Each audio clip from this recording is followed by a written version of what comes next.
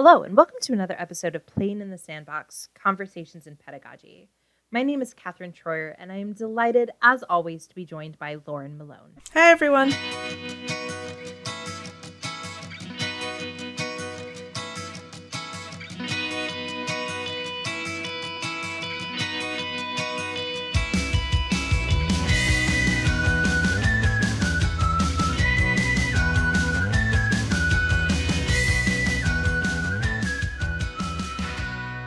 Today we're going to be talking about that very important document, the syllabus.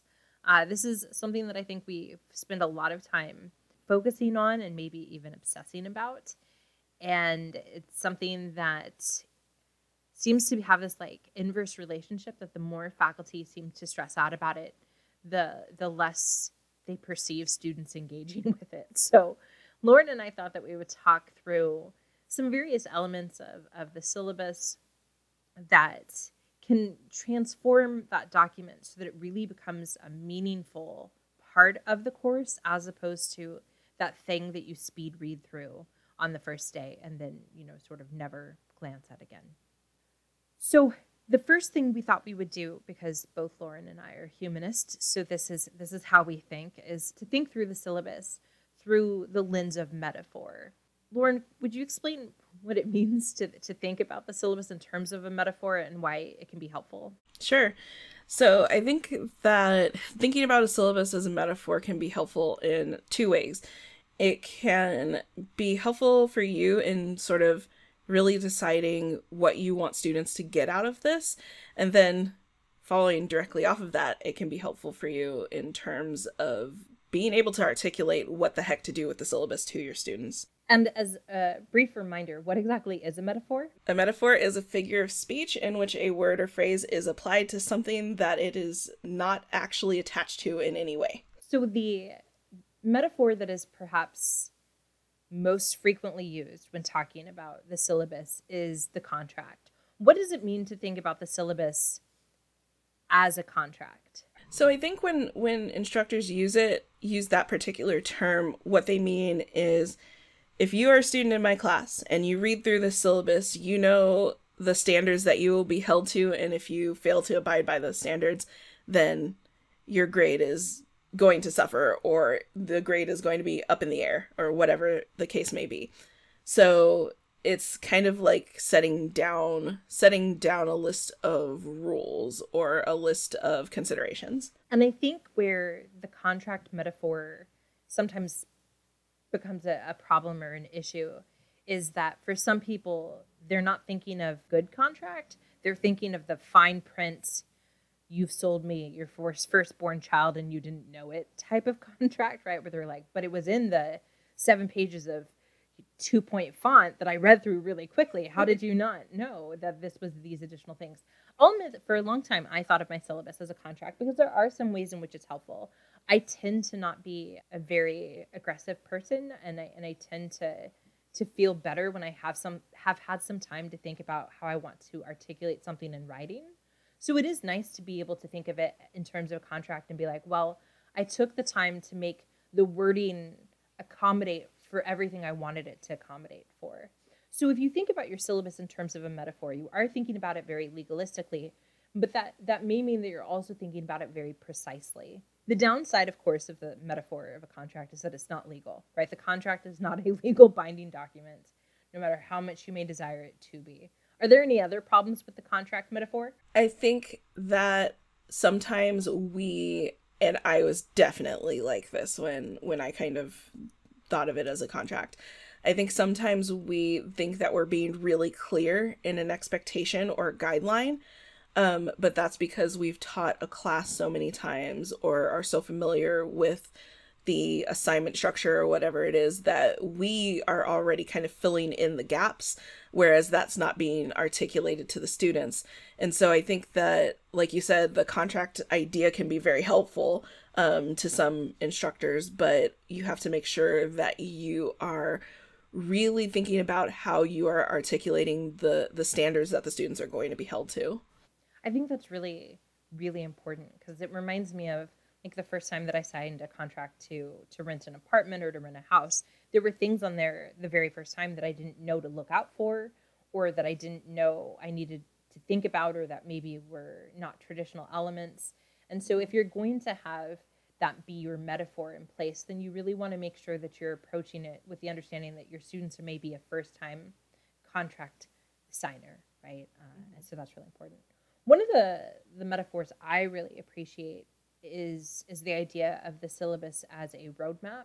And the reason I appreciate this metaphor is because I'm very directionally challenged. Like one time on my way home, where I was in Southern California and I was trying to get to Arizona, I only realized I was not going the right way when the freeway dead ended at the ocean. And then I was like, I bet I'm not headed home. So, I'm like really directionally challenged. And so the nice thing about a roadmap is that roadmaps can be as detailed or as sort of blank as the map maker, right? And so some people need map or roadmaps that are like, make a left at the second light, and then that the street name is this, and there will be a house that's yellow, and that's what you do. And others are like, the moss grows on the left side of the tree, find your way home, right? And that's all they need. And so there's a flexibility with the roadmap. But what's nice about it is that a roadmap syllabus means that you are creating a document that is designed to explicitly tell students, you are starting at point A. By the end of the semester, I want you all to have made it to point Z. Let me show you how to get there. And it comes with a legend, right? All maps have legends. All maps tell you explicitly how to read them. So that's why I like that metaphor a lot. Yeah, and I think this is a really, really good metaphor for those of us who have classes where we're trying to incorporate some sort of element of choice. And so if you have a map, you don't have just like one street. You're not looking at a map of, say, San Antonio and only looking at 281. You're going to see how that one highway relates to 1604 and to I-10 and all of these things.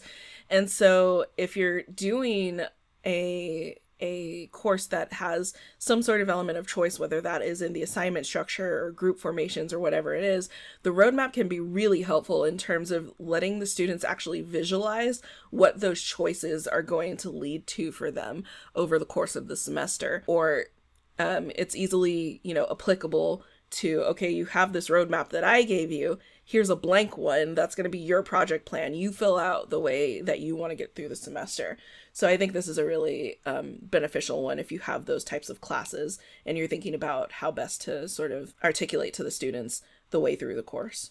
And a good roadmap not only points out the routes to successfully make it somewhere, it also points out obstacles, right? It'll be like, hey, there's construction. Maybe you think twice.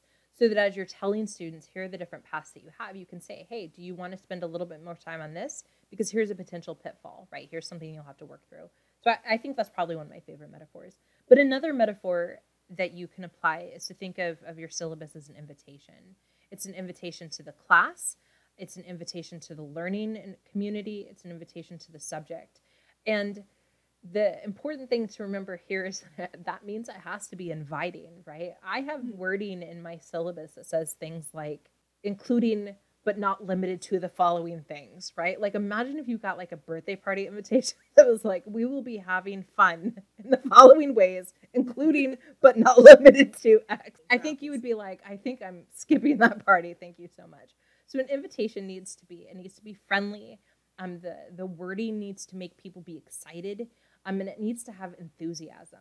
Because this is at its core a document that has to convey information too. So when we are thinking about all of that, you can think of like what are the engaging ways of conveying some of the legalese or the boring parts of our syllabus. And so if you're thinking about just the boilerplate honor code that every syllabus at every institution has, what is a way of actually thinking about bringing your students into that conversation, whether that's questions we can think about before the first day. So what does the honor code mean to you? What does integrity mean to you? How do you show integrity in other classes that are different from this? Those sorts of things. It can be questions like that, or it can be if you have, again, more open of a class, can be an invitation to build this kind of thing with each other. So if you have, the boilerplate, you might also have, but hey, we are a community in this class, and we will also cover what we think our community standards should be. And so that's a way of, again, inviting the students into the conversation. That doesn't necessarily have to do with being super fun or making it, into something that it's not. It's still conveying the information, but it's giving them sort of a way into the process. And the next one is something that has kind of taken off recently, I think, in terms of, I guess, where I've seen things kind of exploding in the gamification realm, but a syllabus can be like game instructions. And so for people who don't play a lot of board games or a lot of video games, this can come up in a couple of different ways. So you can have the paper syllabus that's like your board game instructions, where it has the how to win, how to progress, and those sorts of ideas kind of written out for you, who you are as a player in the class, who you are as a part of, whatever Dungeons and Dragons party you are. And I'm using more of the gamified language, but you can do this for, your average non-gamified History 101 class too. So it's just asking, like, what is your role in the class, and how do you progress, again, getting through point A to point B, and what are the good things? What are the level ups that you're going to experience? What's the win stakes? Those sorts of things. So you can have it like that. Or if you're teaching online, or you just want a more digital syllabus, which we'll talk about in a little bit, you can have something that is more of an actual like playable game or a video or something that gives them some sort of tutorial level. So if you play video games, you might know that the end goal is to visit all of these different places and make sure all of the bad guys are defeated in each place, right? But they're not just going to throw you in with Bowser.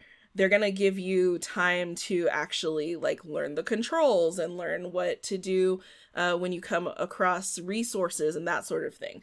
So it can be something that's more digital in terms of something that's playable, or something that is a video, but kind of gives them that same idea of a tutorial feel. Yeah, I think the two really lovely things about this metaphor is, as you said, it allows for you to think about sort of a multimodal approach. A lot of game instructions now say, don't want to read this or still have questions, watch this video tutorial, right? So that there's like a second component to it. But the thing that comes to mind when I think about game instructions is the explicitness, right? I've never read a game instructions that says, but you'll just kind of figure out what you should be doing and all the moves that you're making somewhere along the way, right? It may say like, you'll figure out how to make better decisions as you go along. But no game instructions is like, just wing it, see what happens, right? They're like, here's the objective. Here's how you accomplish the objective. Here's who you are. Here's what you have to do with the various steps. And it's all about priming you for success, right? Because game instructions are trying to get you to succeed at the game. And so I think that's really helpful. Another way, and this is similar to some of these others, particularly the sort of roadmap, is you could do a blueprint. The difference with the blueprint is that usually an architect is not like, there are several different ways that we can build this building, let's just see what happens, right? So that's the big difference between a roadmap. A blueprint is really precise, right? It's saying this is what it's going to be from start to finish. But an architect would, right? It's going to start at the foundation. And so you're going to really methodically work your way through. And this may mean that you have sort of layers, right? Because there are different types of blueprints. There's the blueprints for the external part of a building, and then there's the blueprints for the internal parts. There are sketches, and so blueprints are very visual. So I think the blueprint metaphor is, if you really appreciate for everything to be sort of a finely crafted construct, and you want people to see all of the inner workings, right? And how everything fits together, all the precise measurements, all of that sort of stuff, then that's the type of metaphor you're going to want to think through. And the last one we have is a YouTube walkthrough. So for those of you who've never really watched like top 10 countdowns or walkthroughs on YouTube, These are basically videos that sort of break down the step by step of a game, or if you're even expanding this out to other forms of media, movies. And so if you have a YouTube walkthrough, so my favorite game to play on Nintendo Switch and in any of the Nintendo handhelds is the Professor Layton series. It's a little cute cartoony mystery game. But the first game for me getting into it was so hard, and I had to look up a walkthrough of like, okay, what exactly do I do to find whatever clue is next? And so it really gives you a step by step. Now, obviously, we don't want to kind of make it seem in our syllabus that, okay, as long as you do this, this, this, and this, you automatically have an A. That's not what we're saying. But the concept of giving them a, hey, if you turn left here, or if you do this, this, and this, then you're on your way to being able to do this, sort of set up in video format can be really helpful. The other thing that you can think about with video walkthroughs is sometimes we'll have walkthroughs of movies. And so New Rock Stars is a YouTube channel that does breakdowns of like every nerdy movie imaginable. And so like they'll go through how this Batman movie relates to the comics, the Easter eggs that you'll find in it, how they did special effects. So if you're thinking about your class in terms of a cinematic experience, and you're thinking about putting together your syllabus as a walkthrough, it's really a good time to be transparent with the student. That's what you can think about this as, and, you know, show them some of the decisions that you made in terms of, we're going to be reading this instead of this here because we want to get to this point, that sort of thing. And so this is something that it takes practice. So to be completely transparent, again, to keep with that theme, this isn't something that you're going to love right off the bat. You won't.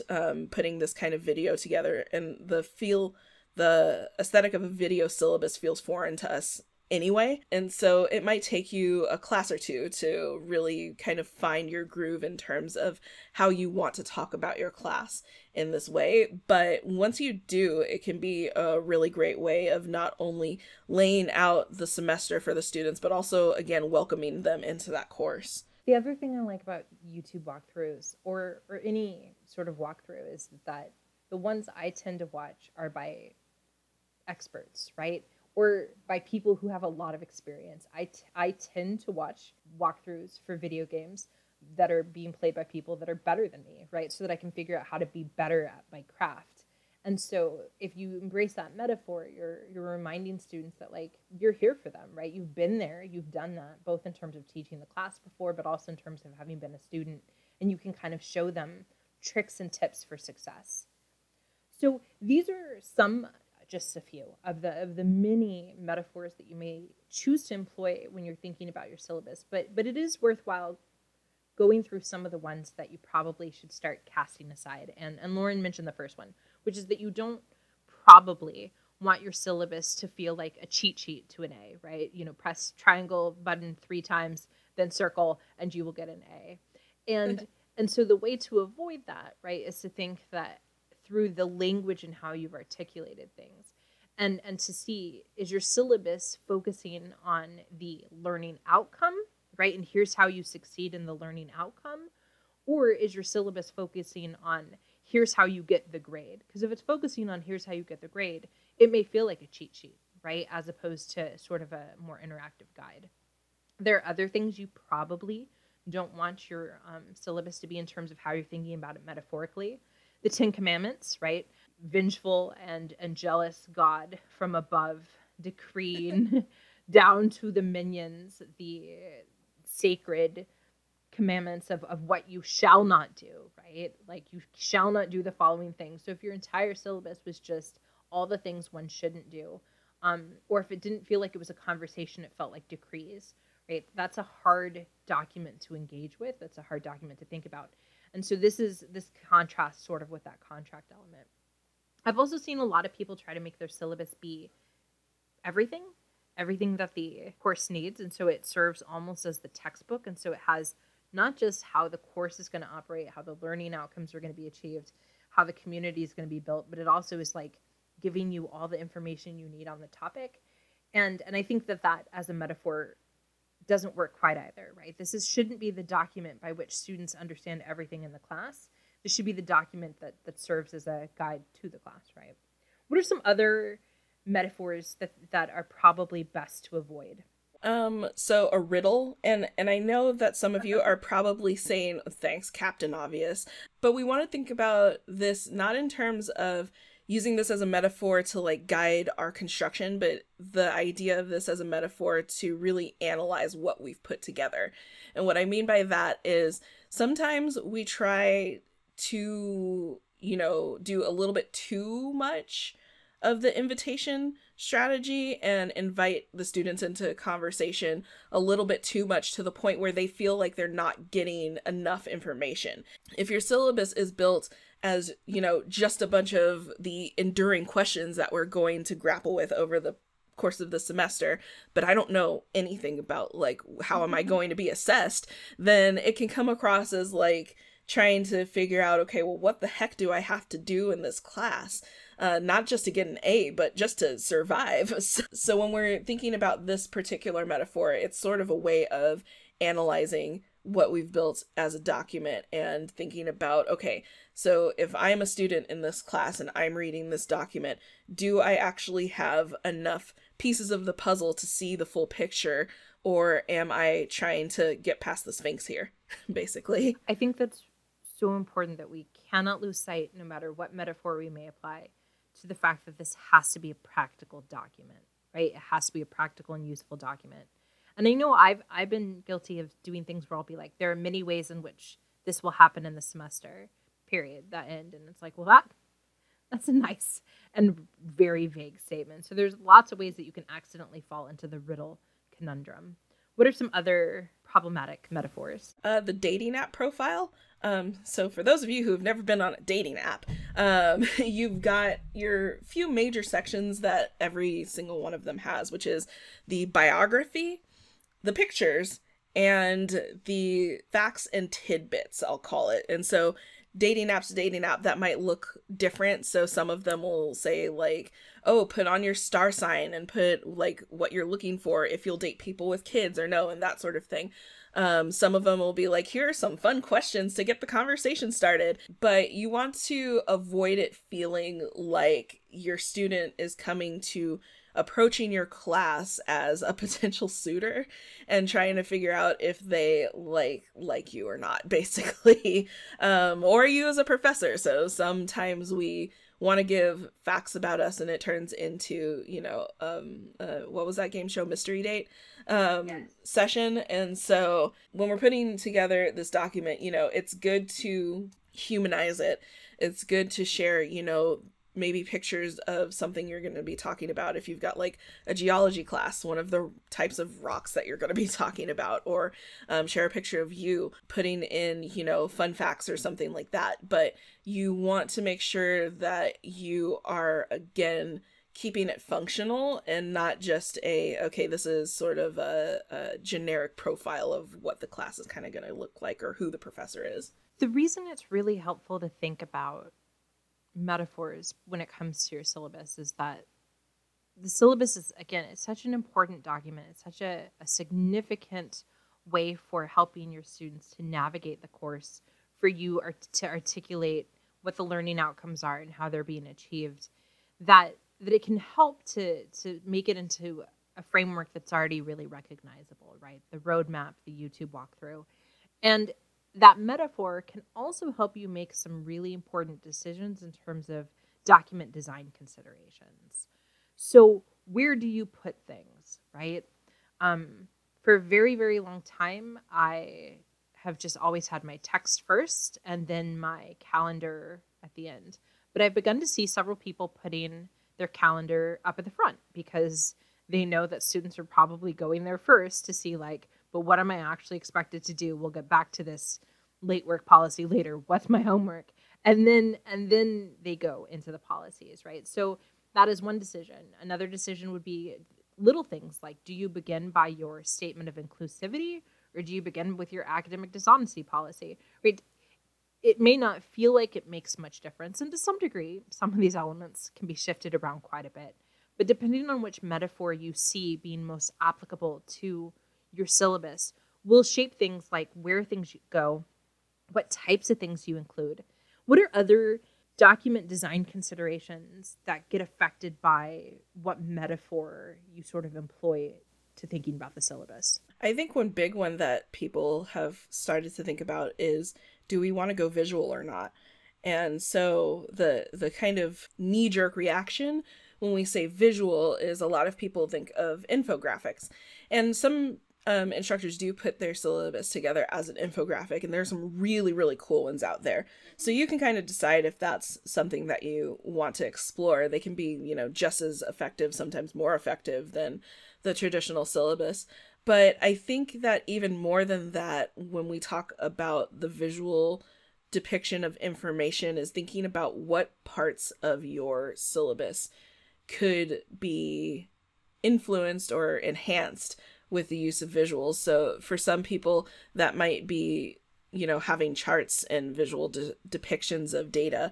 So if you have, a lot of assignments for whatever reason, or like your students are going to be doing 15 journal entries plus some quizzes plus some tests plus a project or two or something like that, then maybe instead of just listing everything in bullets, we have some sort of graph or graphic that shows how much of the class is going to be taken up by these journal assignments versus the major project versus the quizzes and those sorts of things. And we can also think about pictures. So a lot of times when we bring up pictures, we think of our colleagues who put like memes or pictures of the stuff they're studying maybe in the syllabus. And those are good things to think about too. But I think sometimes having a picture of even just what you mean by the materials that the students will need is a good idea. So like for mine, and in almost every class I teach, we use podcasts now. So even if the students aren't making them, they're listening to them.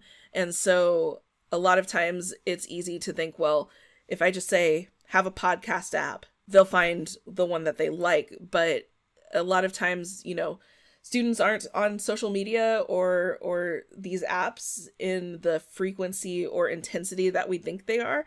And so having that example of, okay, here's just the logo for the 3 main podcasting apps that you'll be able to find all of these podcasts on, gives them a little bit more information to then make decisions with, and that can be really good. And then lastly, just thinking about and we'll talk a little bit more about accessibility, but just thinking about how you're using visuals and whether or not they are detracting or adding to your syllabus. And this goes for assignment sheets too. So things like color and how accessible those are, but we can go into that a little bit more as we talk about accessibility. Yeah.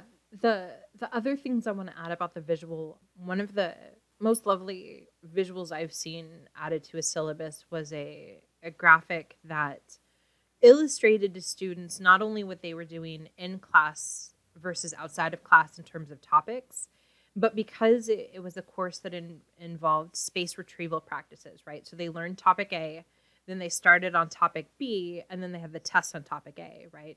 She used a color-coded system so students could easily see. We're going to start with the pink, then we're going to move to green, and then you're going to be tested on the pink. Then we're going back to the green, right? And I think that visualization really clarified the larger structure for the class. But the nice thing about the visual elements is that you don't have to have it be your entire syllabus. I tried doing an infographic once, and I was like on scroll down number 17, and I was like, no, this is not working for me. But there are some really fantastic visuals that could just be the highlights, right? A one-page document that is visually engaging and puts information into a visual format that is just the big thing you need to know, or something like that. So it's important to remember that the visual doesn't have to be an all or nothing. It can be the most important parts.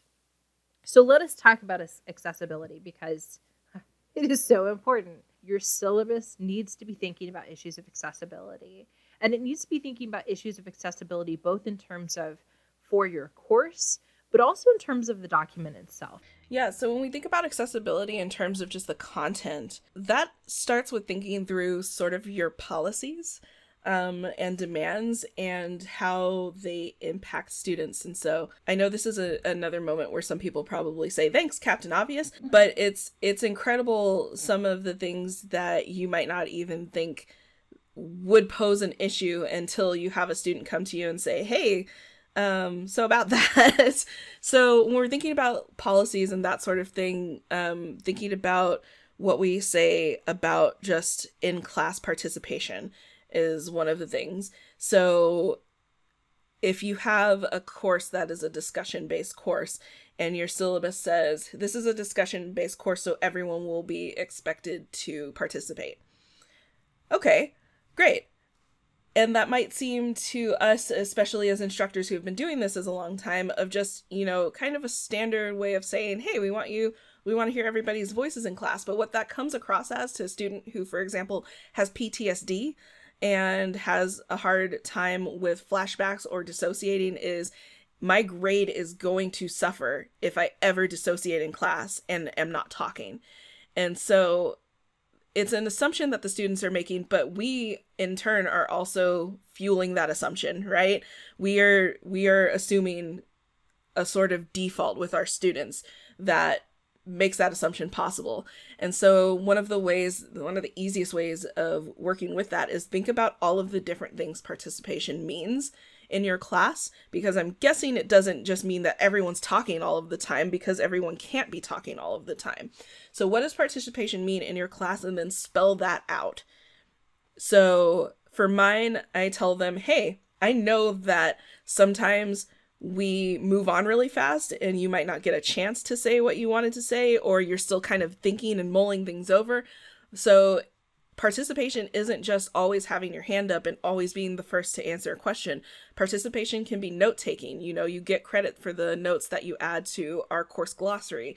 Participation can be resource gathering. So if something sparks an idea in your head and you know of a perfect example of something that I'm talking about and you want to go find it and again post it to our course glossary, great, fantastic, that counts too. And we talk about, the things beyond that in class, but I give a few different examples that let students know that they don't have to be the most chatty person in the room to be able to get a good participation grade in my course.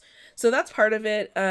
We have, this could be an episode all on its own about thinking about our course policies and how sometimes they are really inaccessible and not inclusive, but thinking about things like your technology policy. Does it assume that everyone has a laptop? Does it penalize the students who need to use a laptop or assistive technology?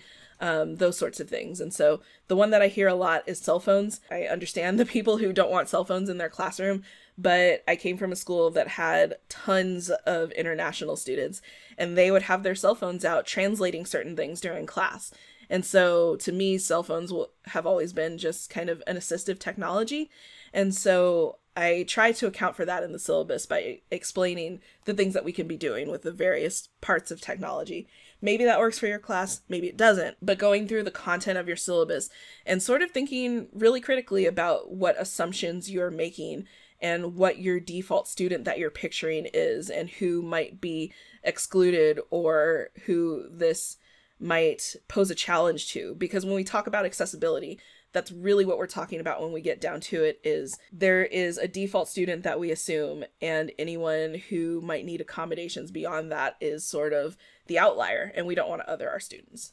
There are several ways that you can create really accessible and inclusive policies without necessarily sacrificing some things that matter to you, right? I think a lot of times people feel like it's an all or nothing. Like either they have to always do X or they can never do X. But it could be you can have your phones out when we're having discussions or lectures, but you need to put them away when it's quiz time, right? Or there's going to be a 15-minute period in every class that is going to be a tech-free moment or is going to be a participate but not verbally right experience.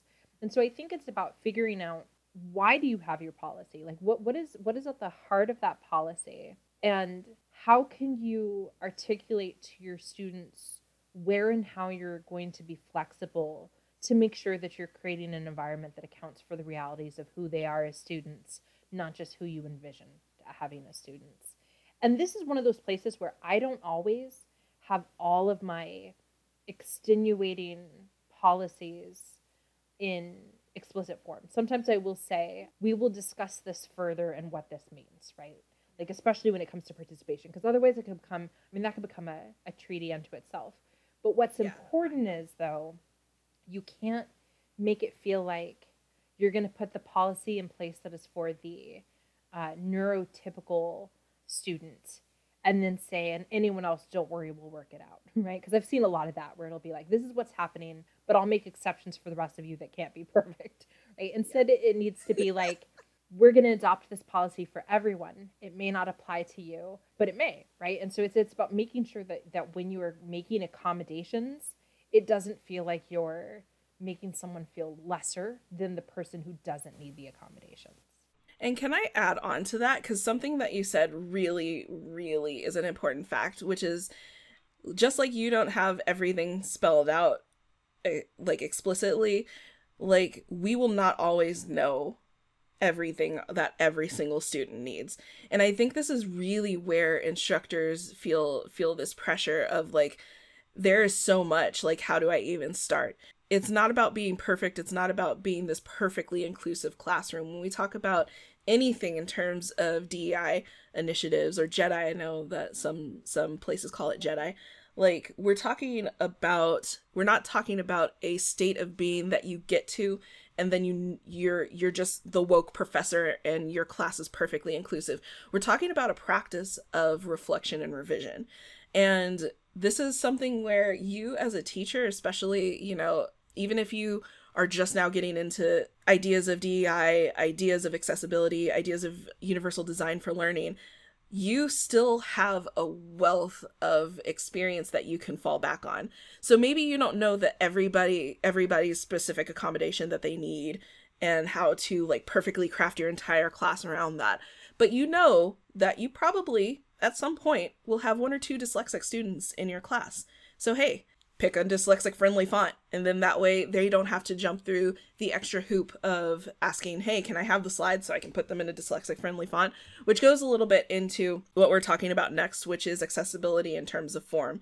So fonts that students can read are important, and this is one of those things that goes perfectly into the discussion of universal design for learning, which is that it's not just dyslexic students or students with visual impairments that are going to benefit from a dyslexic friendly font. It's good on everybody's eyes. And so we know that those students are in our classrooms, so it's easy for you to just be like, oh, I see that this particular font is really good. I'm going to use it in my syllabus and my PowerPoints, or I'll have an accessible version of my syllabus that has this if you have a different font for whatever reason. And so doing things like that are those little things that make it so that it's not just an endless kind of mountain of I have to ask for this accommodation and this accommodation just to get through the class. I want to stress again what you said about universal design for learning. So the example I always think about is the ramp on sidewalks, right? On the surface, that seems like it was built just for people that are in wheelchairs so that they can make it onto the sidewalk. But it's also for anyone who has a stroller, or people who are riding a bike and don't want to hop the curb, or people who are just not feeling like taking that little step, or people who are wheeling things, or any number of things, right? The sky is kind of the limit. And so that's the key of universal design for learning is that you're making something that no matter the situation will work for everyone, because it's keeping in mind those who need us to think about them a little bit more in terms of accessibility and accommodations. So think about your color, think about your language, think about your font. I want to end, because this has been a longer episode for us, I want to end with looking at and thinking about whether or not it is time to do the thing that I promised myself I will do every semester until I realize I don't have time to do. And that is, should you digitize your syllabus? And it's really important to explain that we are not meaning should you have a PDF version that you put onto your learning management system, because the answer to that is yes, right? At this point in 2022, even if you still hand out physical copies of your syllabus, you should also be having a digital copy for your students. That is the like. We're not even making that an issue of debate.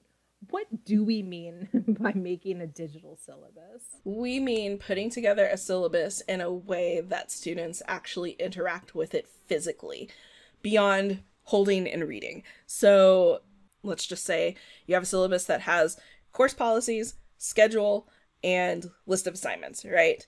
So we've all been there. We've all been students. We go, okay, how do I get an A? And then put that thing down, which is why all of us at some point have said to a student, did you check the syllabus?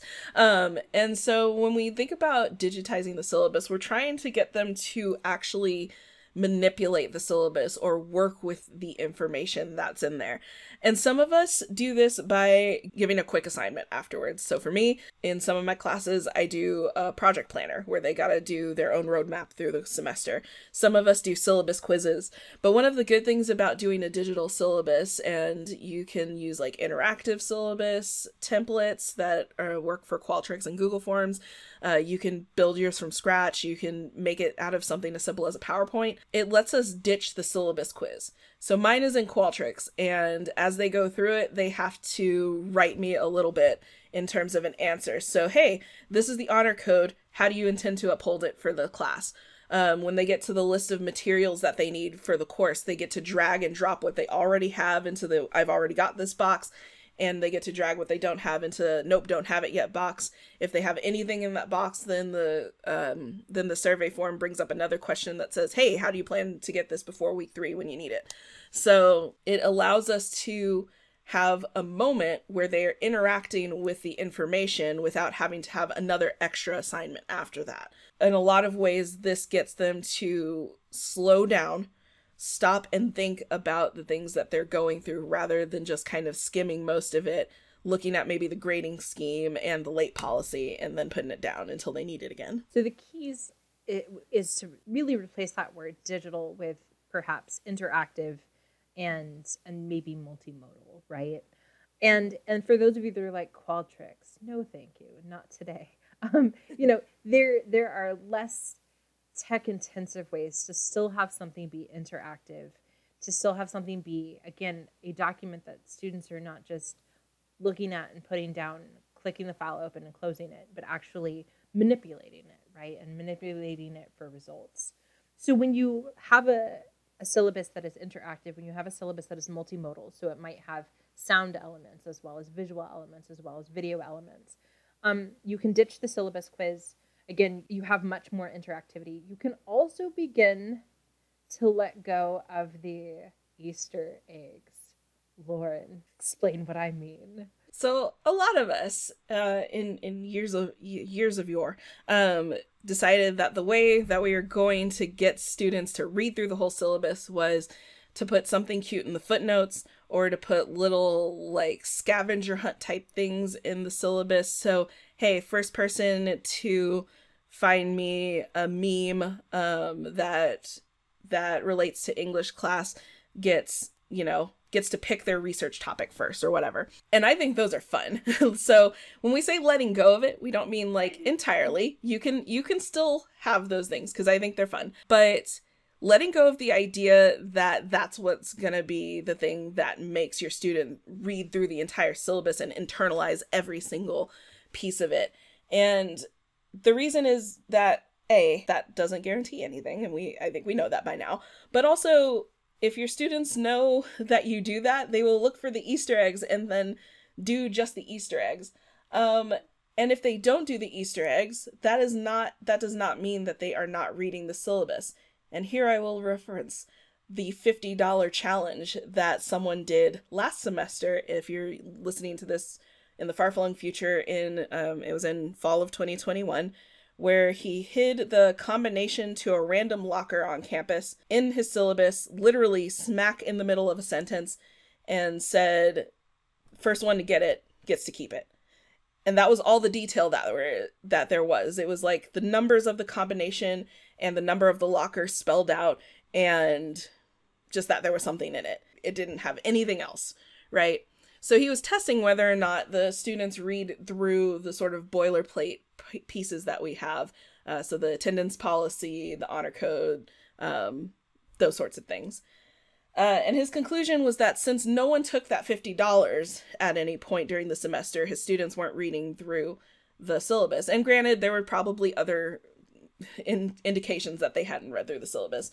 But this caused a bit of a stir online, as I'm sure many of you saw, because the students, as Gen Zs want to do, were like, oh no, we won't take this, and started posting screenshots. And it was very clear that his document design was terrible and that the little Easter egg did not give enough information for the students to actually know what the heck they were looking for, what to do, whether or not they could really take the $50 that was in it. I know that I am an anxious person, and even if I had gone to look, I would have been like, oh no, I'm not touching that. This is a trap, right?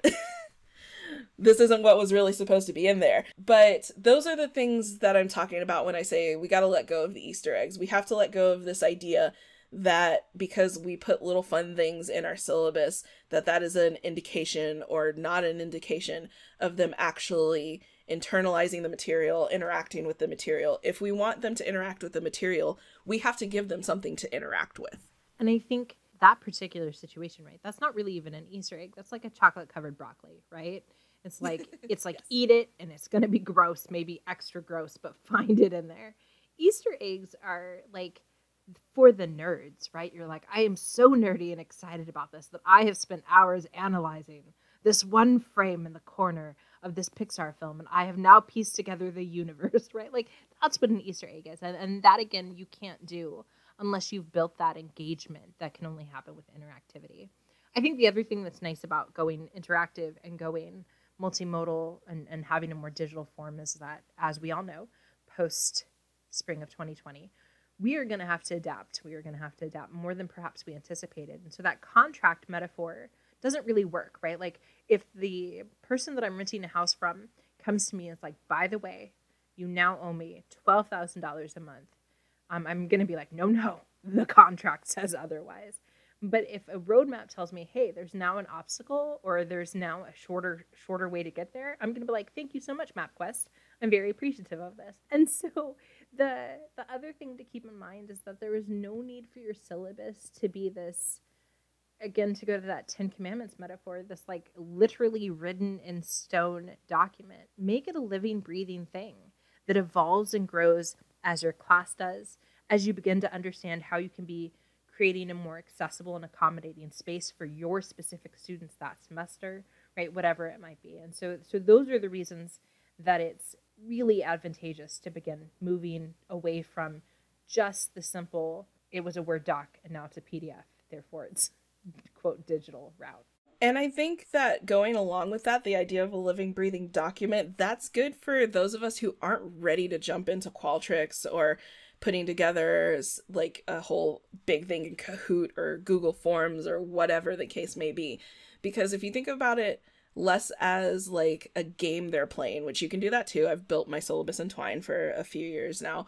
Like, you can think of it just as, oh, okay, I'm going to make this into a Google Doc and give everybody editing privileges.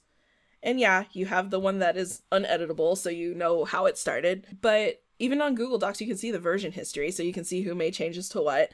But you can have them leave comments. You can say, hey, here are our course policies. Here are the top 2 that are important to me. Everybody add one. Everybody add one thing that you think is important, and then we're going to talk about them and work with them and figure out what's good for our class. And so that is a good way of having this level of interactivity, that level of engagement that doesn't require a whole lot of work on your part as an instructor. And it doesn't require you to have, this level of sort of technical knowledge beyond just writing something down in Word. This may feel like we've been talking for quite some time, but this is really just kind of the tip of the iceberg when it comes to the syllabus, because there's so many things you can consider, and you're going to spend the rest of your teaching life adapting, and refining this document. But it's really important to again, start with that metaphor, figure out what the syllabus means to you and what function it serves in the course, and then build everything else accordingly. Lauren, what are we going to talk about next? For next time, I want us to all think about the course that we teach the most, or maybe your current favorite course that you're teaching. Just think of a course that you teach, and I want you to imagine that HGTV gives you a little phone call and says, you are now invited to our special teachers edition of Extreme Course Makeover. Just imagine someone yelling, move that bus, or in our case, projector. We're going to talk about giving our courses our desired makeovers to turn them into our dream courses. Oh, I'm so excited. I can't wait. Thank you so much for listening to this episode, and we look forward to you joining us again next time.